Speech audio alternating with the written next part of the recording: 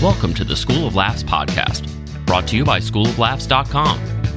Whether you're an aspiring comedian, a part-time pro, or a speaker who wants to become funnier, this is the podcast for you.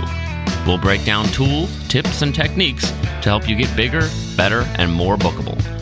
And now, here's the show. Welcome to the podcast. Rick Roberts here. And today I've got Carrie. She's going to be talking to us about how to write better, her kind of barometer for when she knows something's funny and when it's not. She's going to talk to us about writing scripts. She's done that. She's written 2 scripts that she's sold to Hallmark. She's written other scripts as well. She's written 5 books, so she knows what she's talking about when she's talking about writing. Been a full-time professional stand-up comedian for 16 years, based in Los Angeles, California. Was a groundling for a while, and she was on Late Night, Tonight Show, those kinds of things. She knows what she's talking about, and she's going to drop a couple of dimes here today on some things you should be doing and things we all should be doing to get better and funnier. I would like to thank today's sponsor for this episode, Paul Swan. Paul is sponsoring us through Patreon. Patreon is kind of like an online tip jar where you can contribute a little bit to help me keep going and pay for the hosting of this podcast. Paul's contributing at a level where he's invited to join Club 52, which is a weekly email nudge. Gives you one specific thing you can do to get bigger, better, and more bookable. We talk about writing tips. I give you strategic things to do goal-wise, as well as performing tips. So it's a little bit of everything that you need to get going, get bigger, get better, get more bookable. If you want to find out more about Patreon, you can do that. Go to schooloflaughs.com/PATREON. Thanks, Paul, for doing that. Also, 2 quick plugs. I've got a comedy class, performing class coming up here in Nashville, live performing class, July 8th, 15th, 22nd. It's a 3-part class. Those are all Mondays. Cost is $200, and we get you up on stage, get you feedback. You do the same for classmates, and we'll top it off down the road with a graduation show at a club somewhere here in Nashville. All kinds of good stuff going on there. Last thing before we jump into Carrie's episode is if you would like to take the online writing class. I've been getting some inquiries lately, people asking, do you have any coupon codes for that? Which is totally fine. Guess what? I do. Because you listen to the podcast, you get a 20% off coupon for the silver edition, the entry-level edition to the writing class. The class will help you identify over a dozen, I think there's 17 actually, techniques that we address to write better, to kind of get your comedy focused, streamlined, and funnier, which we'll be talking about today on this podcast, how you can be funnier. What's the ratio of talking to laughing? Stuff like that's important. You can learn that on the online class. Go to schooloflaughs.com. Go to the next classes link. Scroll down to see the online class. The comedy code that will get you the 20% discount is Better Comedy. Better Comedy. Use that at checkout. Get 20% off. Make Better Comedy one big long word, all capitals, like an old guy trying to text for the first time, and you nailed it. All right, welcome to the podcast. Rick Roberts here, and I've got a return guest, Carrie Pomeroli. How's it going, ma'am? Hi, Rick. Greetings from sunny California. Yeah, I bet it is sunny out there. Are you avoiding the mudslides and fires and everything in between? Oh, yeah. As long as I don't get in an earthquake, it's fine to live here. And earthquakes are really only like 7 seconds, so we're good. There you go. Well, I'm happy to have you back. We talked a while back about being open to creativity and how that can guide your comedy. But I thought today we'd get a little bit more into just the skill of comedy, how it's developed, how you help people along with it, and some lessons you've learned over the years of how to get really good at writing jokes and writing scripts and all those things. Yeah, I do have a website if people want to get in touch with me. It's called thelaughDoctor.com. But, I've been doing professional comedy 13 years. I'm a writer. I'm writing my 5th book is coming out this fall. And I'm also a screenwriter and just sold my 2nd project to the Hallmark Channel. So writing is a love of mine. And I think that writing is a partner with being a good comedian, because the number one thing that I think comedians need to be are good writers. If you don't know how to write well, I don't care how good of a performer you are. If you don't have punchlines, you're not going to be effective on stage. So I think that's really key when people come to me and they're like, well, I think I'm funny. And I'm like, yeah, but there's a formula to being funny. If you want to admit that or not, I think we would both agree, right, Rick? Yeah, there definitely is a system to it, and if you stray from that, you'll have a much bigger struggle. Well, when I thought about doing stand-up comedy, I was completely clueless, and I got Judy Carter's book, The Comedy Bible, which I highly recommend, and I took from Judy Carter out here in LA, and I learned, and I'm sure you've gone over that in other podcasts, like, there is a formula to writing jokes, but I had people that mentored me, Sherry Shepard, for instance, Bone Hampton, for sure. Bone Hampton was my mentor for several years. And if you have him on your podcast, he will tell you that he gave birth to me in the comedy world, and everything I've ever done is because of him. But no, he really is. We laugh now because he's like, remember when I used to tell you like what shirts to wear on stage? But like, there's such a business to it that people don't realize. Like everything from the way that you set up the chairs in your room to the way that you present yourself and what you wear on stage and how you walk on and how you hold the microphone. It's like it's a business and it's an art form, for sure, Rick. Absolutely. And I'd be happy to share some of the things that I learned along the way early on. Absolutely. So I think a lot of times, and I know from teaching classes, people come in and their number one reason for being there is my friends tell me I'm funny and I should do this. But what I'm not hearing is I love to write and I want to get better at it so that my performances will be strong. You never hear somebody walk in with that. So and I don't even know if they know that yet. You know what I mean? Like that's when you get in a class. My first advice 101, get in a class, get a coach. Like then you've got the blank slate. But yeah, I don't even think they realize what they're getting into. That's for sure. So what were some of the first things you learned early on that kind of helped you get along the way a little bit quicker? Stage time. And people hate to hear it. There's no substitute for stage time. I don't care that you are busy and you have 3 kids and you have a full-time job. If you want to be a comedian, you need to get on stage all the time. I don't care if that means teaching a Sunday school class and every Sunday you do your act, or you're going to host a potluck dinner at the local Elks Lodge, or you start an open mic. I started my own open mic at a cafe because you have to be on stage all the time. To be honest with you, Rick, we were just joking before we started the podcast how we are feeling a little older, a little more tired lately.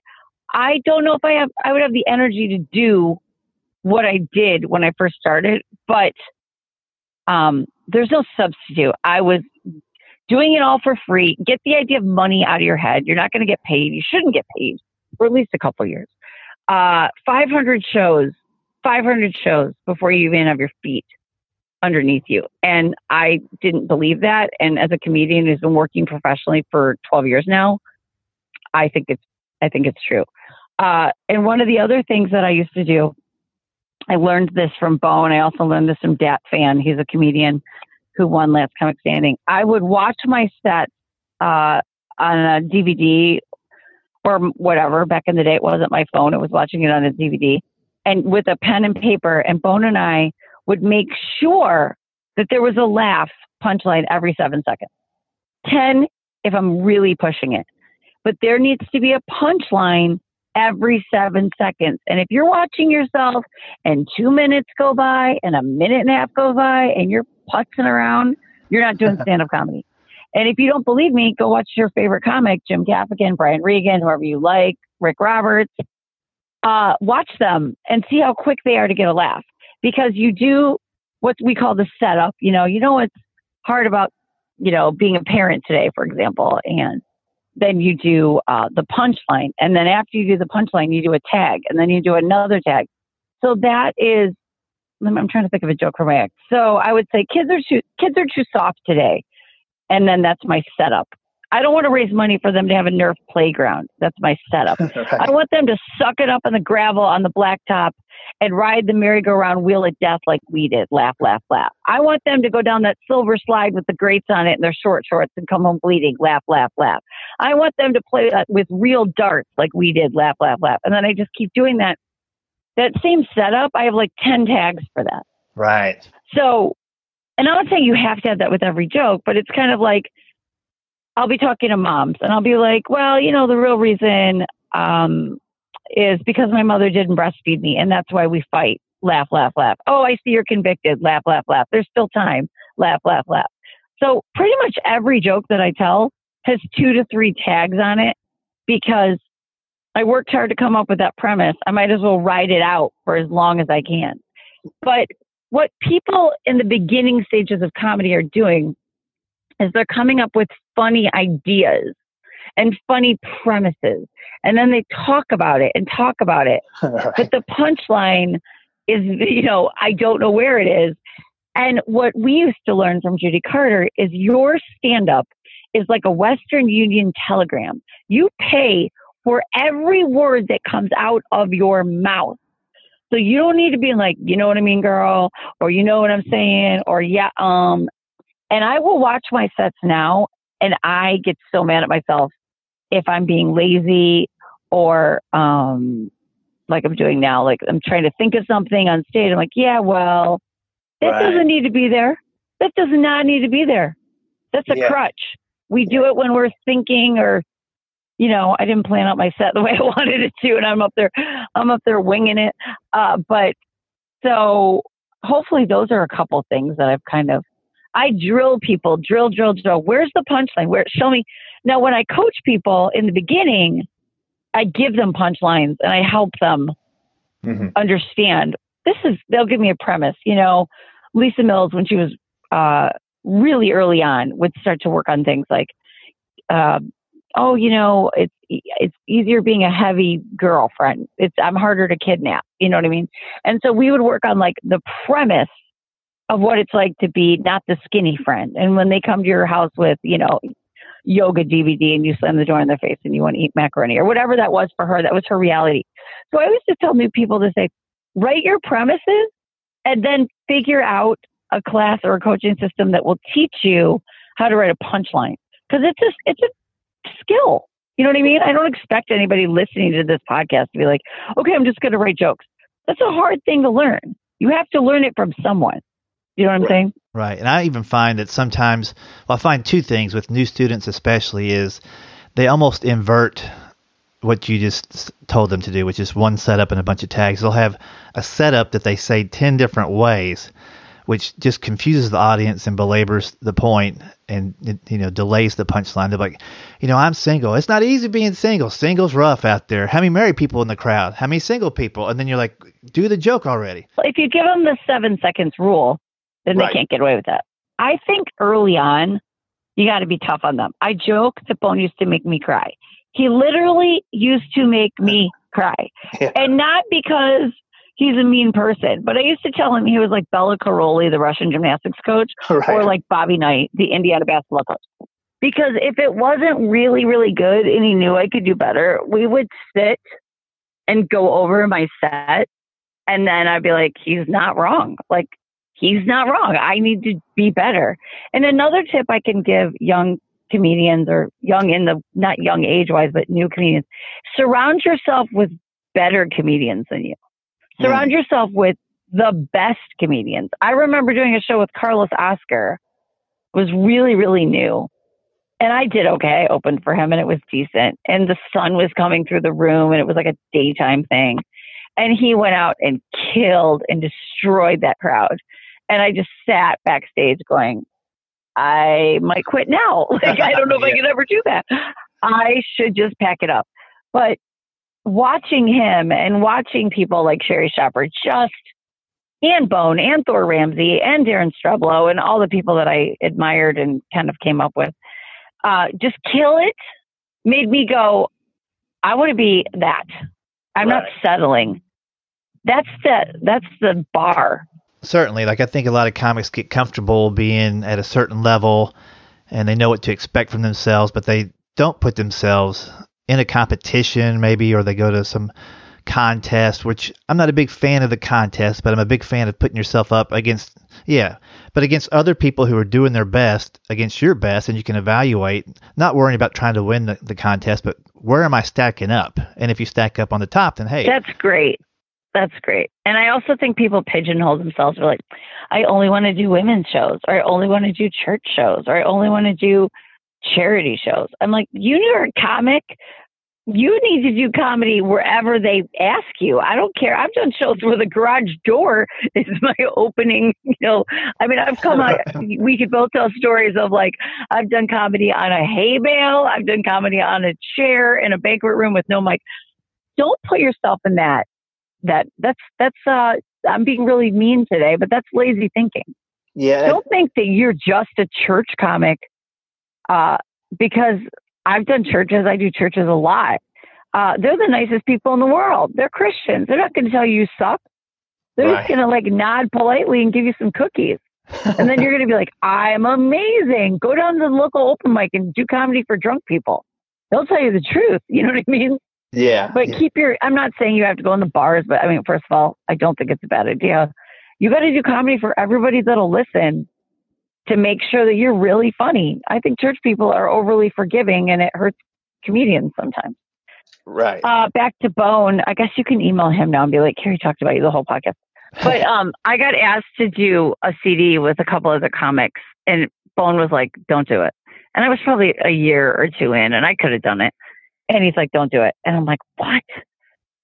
Why? And he's like, because that's going to be forever. It will follow you for the rest of your life. And like whatever. And I don't advise putting all your stuff on YouTube when you're new, because that's your resume.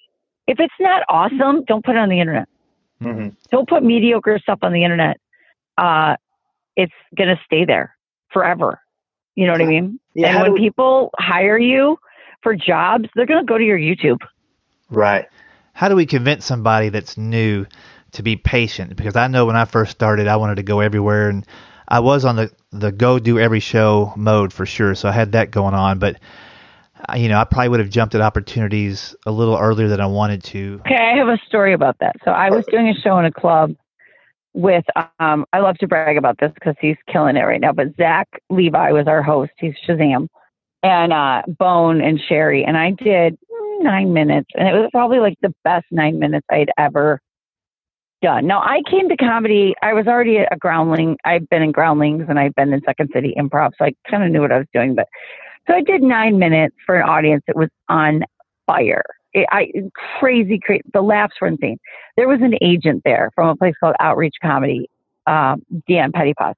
I did 9 minutes because that's all I had. 9 minutes, like solid, killer 9 minutes. So she says, hey, do you want to sign with my agency? And I'm like, heck yeah. And then she goes, talking to Bone, because he was kind of like my manager, sort of, and unofficially. Does she have 40 minutes? We're like, heck yes, she does. Yes, right. So 2 seconds later, I'm on a plane to Atlanta, and I'm doing this church show for an hour. Ooh. And I got a call, and I still get sad and my blood curdles when I remember this phone call. I just signed with this agency. They called me and they said, we got a call from the client. And I was like, uh-huh. And they're like, they thought you were lovely. I'm like, uh-huh. And they're like, they said you did 9 minutes of comedy and 51 minutes of testimony. Yeah. Do they want their money back? I mean, it was one of the only like official complaints to this day that still make me shudder. But you can't fake it. You can't fake comedy. You can't fake stand-up.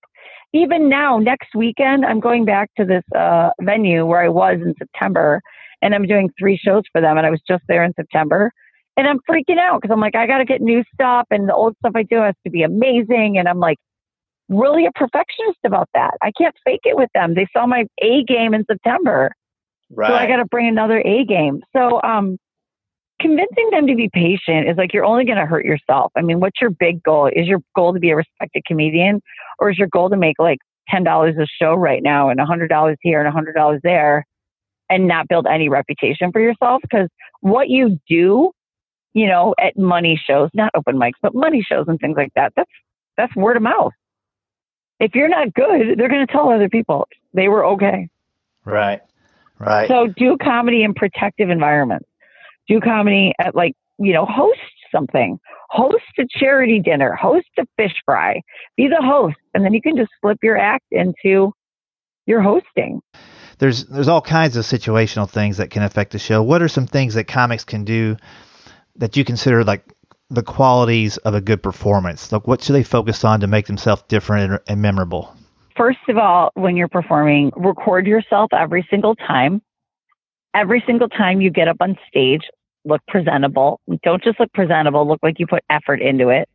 I was doing a show with Bob Smiley the other day, and my flight was delayed, and I was really stressed out, and I showed up pretty much from the airport, and I had on jeans and a flannel shirt and a baseball cap, and I was like, never would I ever wear that.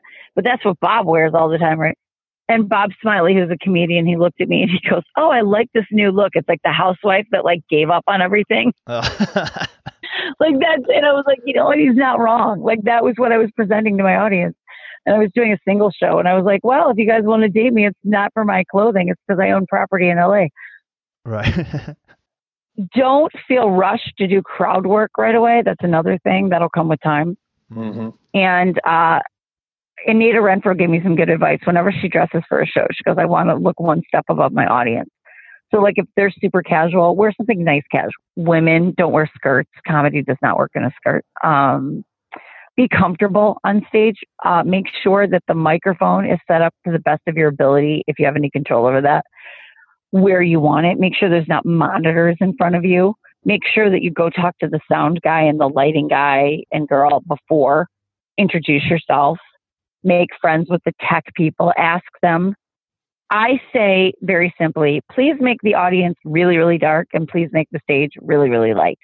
That way, no matter what lighting experience they've ever had, they can simply do that. Mm-hmm. So those are just a few that come to my mind. And then I did want to talk to you today a little bit about writing scripts. I have a lot of people that email me asking for tips on that, and I really have never done that. But I know, like you said, you've written books, you've written some stuff for Hallmark. Yeah, and I also do script. I do script coaching and script editing and all that stuff. So I wrote a book in my early 20s, and then I got self-published that, and then I got it published by a publisher, and I got a good editor. I mean, what can I answer? I mean, writing scripts is something that I fell into. It was I met a partner, a writing partner, who had similarities of goals, and you know, we sold 2 scripts in the last 6 months to the Hallmark Channel, and we've done so many things throughout the years. We feel like, oh my gosh, you made it. Oh my gosh, you made it. We're like, no, we've been working at this for 10 years, like selling smaller things and, you know, getting things optioned. So it's not an overnight process at all. If you want to write scripts, again, I'm going to give you the same advice. Learn the format. People have sent scripts in and I'm like, oh my gosh, like this is like a 5th grade essay. You know what I mean? It's not a script. Right. Like there's like Final Draft, there's a software.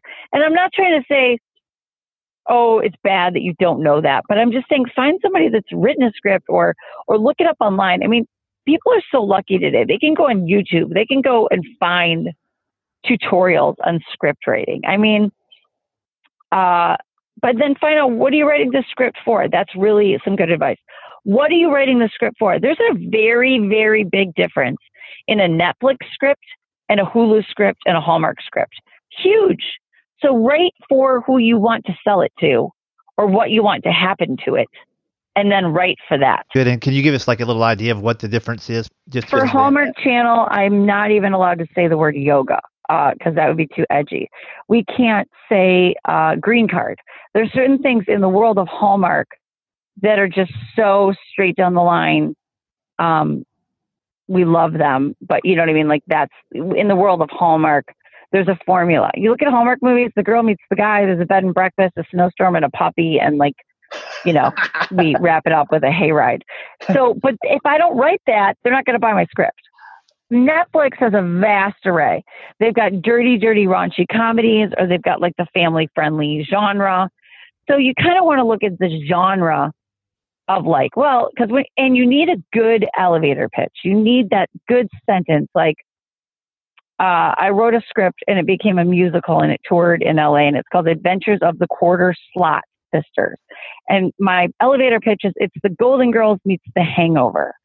So you got to have your pitch. Like, what is this? This is The Sound of Music meets Harry Met Sally, and this romantic comedy where love, is, you know, worth the wait. You've got to have that one sentence pitch. And when you're writing a script and you're pitching a script, you have to get the formula of not just writing the script. You need the character description and the synopsis, and I could go on, but that's really something that they would probably learn in a class. Then zooming, a much wider scope and picture of it. If they're hearing this, they're thinking about it, we know they can go on YouTube, find some tutorials, but what's the reality as far as getting a connection to pitch it to in the first place, or knowing what entities are looking for scripts? Very hard. Right. It's very hard. I'm not going to lie about that. It's hard. I'm not saying it can't be done because I did it and I don't have any fancy connections. Or make it yourself, man. I know people that have made amazing movies. The guy who made, you and I both know, but just amazing. Go back to Sylvester Stallone. He had 50 offers to buy his script and have somebody else play it. But he's like, no, I'm going to raise the money. And they did on a shoestring budget. Rocky won. Mm-hmm. But make it yourself. Get a camera, play around. I don't want to give the false aspirations of yes, everybody writes the script, gets to sell it to Hollywood. No, I'm out here schlepping it in Hollywood and taking meetings and getting rejected and then taking more meetings and getting more rejected. It's not for the faint of heart. Right. It's really tough. But I feel like it's a calling, and I'm really grateful to be here. That's great. And let me just kind of wrap up with this. Between writing books, performing stand-up, writing scripts, and coaching, if you could put together the ideal day or even the ideal week, what kind of ratio of those things would take up your time? I just think that I have so much joy writing with my partner, Claire, with carrots, guacamole, and red wine after our kids are asleep, writing scripts and singing. We're writing a parody right now. We wrote a parody musical, and that brings me so much joy to write and create and laugh. Second to that is the ministry that I do, where I get to share what God has done and pray for people and see them get joy and healing and wonderful things. And then below that is stand-up comedy, because there's no greater rush than making people laugh. And I love to go to a club where nobody knows me and my name's not on the billboard, and I have to go up comic number 13 and just try to kill it, see if I do. Right. And it's kind of a crapshoot. And then I really enjoy stand-up comedy in life, just because it, and somewhere in there I should probably bring up that I have 2 lovely children and I like them. But yeah, it's kind of like a shuffleboard every single day, but I don't think that I'm cut out for the same thing all the time. So I'm blessed. And that's another piece of advice I can leave your listeners with. Don't pigeonhole yourself to one thing. That's going to limit you career-wise. If something else comes up, give it a try. That's really good. And that kind of goes back to what we were talking about earlier with people. I'm only going to do church shows, or I'm only going to do this kind of show or whatever. Don't let your branding and your marketing affect your ability to go out and entertain everybody. Correct. And know that you might try something and realize that it's not for you, but you might be glad that you tried it. Yeah, and if at the worst case scenario, you'll have appreciation for people who can do what you could not do and respect them a little bit more.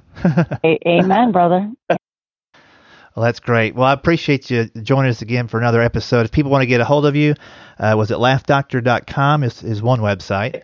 Right. The Laugh Doctor, and then I do a lot on Instagram these days at Kerri, Kerri Palm, at Kerri Palm on Instagram, and of course, Facebook and all that. They can find me. I am in the internet. I'm in your computer if you try hard enough. Great. Well, I appreciate it. Thanks a lot. Thank you, Rick. Hope you enjoyed that episode with Kerri. I told you. Did I tell you? She was dropping little gold nuggets left and right. Very insightful. And, I think a little bit of tough love. Sometimes we think, hey, go up there, be funny, and hey, that was nice. Kerri's like, hey, it needs to be funnier. You went 15 seconds without a laugh. What are you doing up there? Delivering the Gettysburg Address? Come on. Thanks, Kerri. That was great. You can find out more about Kerri again by going to KerriPom, KerriPom.com. Or if you want to check out what she does for coaching, for scripts, as well as stand-up, it's thelaughDoctor.com. Doctor, just the letters DR, thelaughDR.com. Find out more about her and follow her on her social media links that she mentioned. All that will also be in the show notes. Thank you again for listening to the School of Laughs podcast. We're closing in on the bicentennial. We're not too far away. 200 episodes around the corner. What's going to happen then? Trying to work things out in my brain as we speak. Could go forward, could shut her down. I don't know, but I do know I've got some other things I need to get to, trying to figure out if I can do this and that. So keep me in your thoughts, prayers, and we'll see what happens. Either way, I'm here with you today, and I would start backing up some of these podcasts if you haven't yet, just to be sure you have them. All right, thanks again. Live performance class, July 8th, 15, and 22 in Nashville, Tennessee. Online, 20% off coupon from the Silver Edition. And that's Better Comedy is your coupon code for that. Thanks for listening. Stay safe out there, everybody. And stay funny. Thanks for listening to the School of Laughs podcast. If you'd like to hear more School of Laughs podcasts, you can find them on iTunes and Stitcher.com. And don't forget to subscribe and leave a review. For information on upcoming live and online classes, visit schooloflaughs.com. Until next time, stay tuned, stay focused, and stay funny.